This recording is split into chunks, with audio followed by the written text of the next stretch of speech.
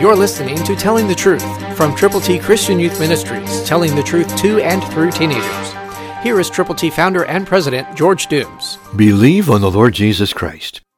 Abraham has pleaded with God, saying, "If you can find 50 people, will you spare them?" Listen to how God responds. Genesis 18:26, New King James Version. And the Lord said, "If I find in Sodom 50 righteous within the city, then I will spare all the place for their sakes." 50 righteous out of the entire city? Yes, God is very willing to go the extra mile, always. But what about you?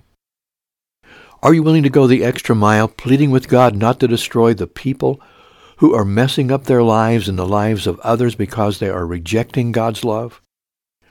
Are you willing to not only ask God to spare them, but are you willing to go to them with the good news of the saving power of the Lord Jesus? God wants us to put feet on our prayers. He wants us to activate our influence.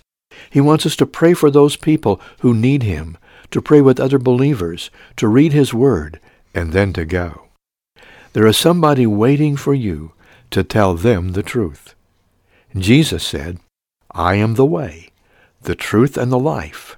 No one comes to the Father except by me." Will you tell that truth to someone for whom you care today? I hope you will. Christ through you can change the world.